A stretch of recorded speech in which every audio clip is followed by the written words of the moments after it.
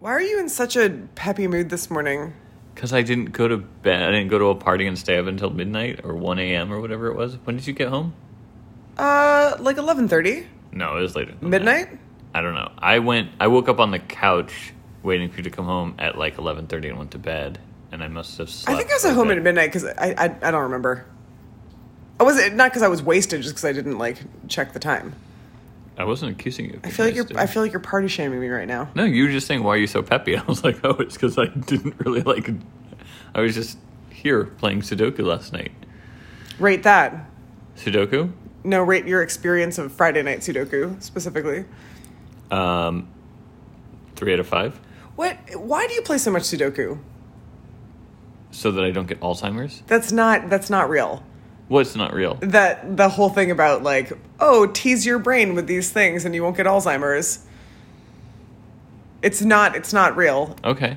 Then I don't have to play Sudoku anymore. Do you remember in like 2014 where it was like there was all those iPhone games like Lumosity and you paid a subscription $59.99 a year? Yeah. And it was like brain strength it's training. just like not real. We'll see. We'll see who gets Alzheimer's first. I think that I would get it first. Why? I don't know. Brain injuries? Yeah, because concussions. Because you smashed your brain around your little skull. Yeah. How do you rate the party last night? I think I would only say it was a 3 out of 5. It was a little like scattershot. My friends came in from New York, and it was great to see them. But like, it wasn't like a concentrated small group of people. There was like 3 different contingents of people. Mm-hmm. So there were 2 people at the party who I didn't know super well, and I always end up gravitating towards people who I don't know well, so that I don't know why. For safety. So I can't. So no one sees me for who I am. So you wanted to give somebody Burrell fever? No, not. I don't want to give anyone Burrell fever. Like the Burrell fever comes out and does it. We haven't really talked about Burrell fever, have we? No, we only talk about it in the house. Oh. Do you want to describe what Burrell fever is? Burrell fever is.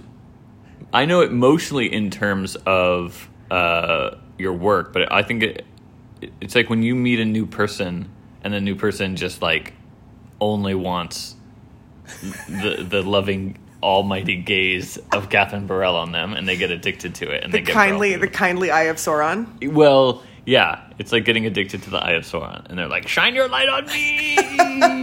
Yeah, that's Burrell fever. I do it to children sometimes. Yeah, children go nuts. They're very susceptible to Burrell fever. Can you think of a time where someone was like totally immune?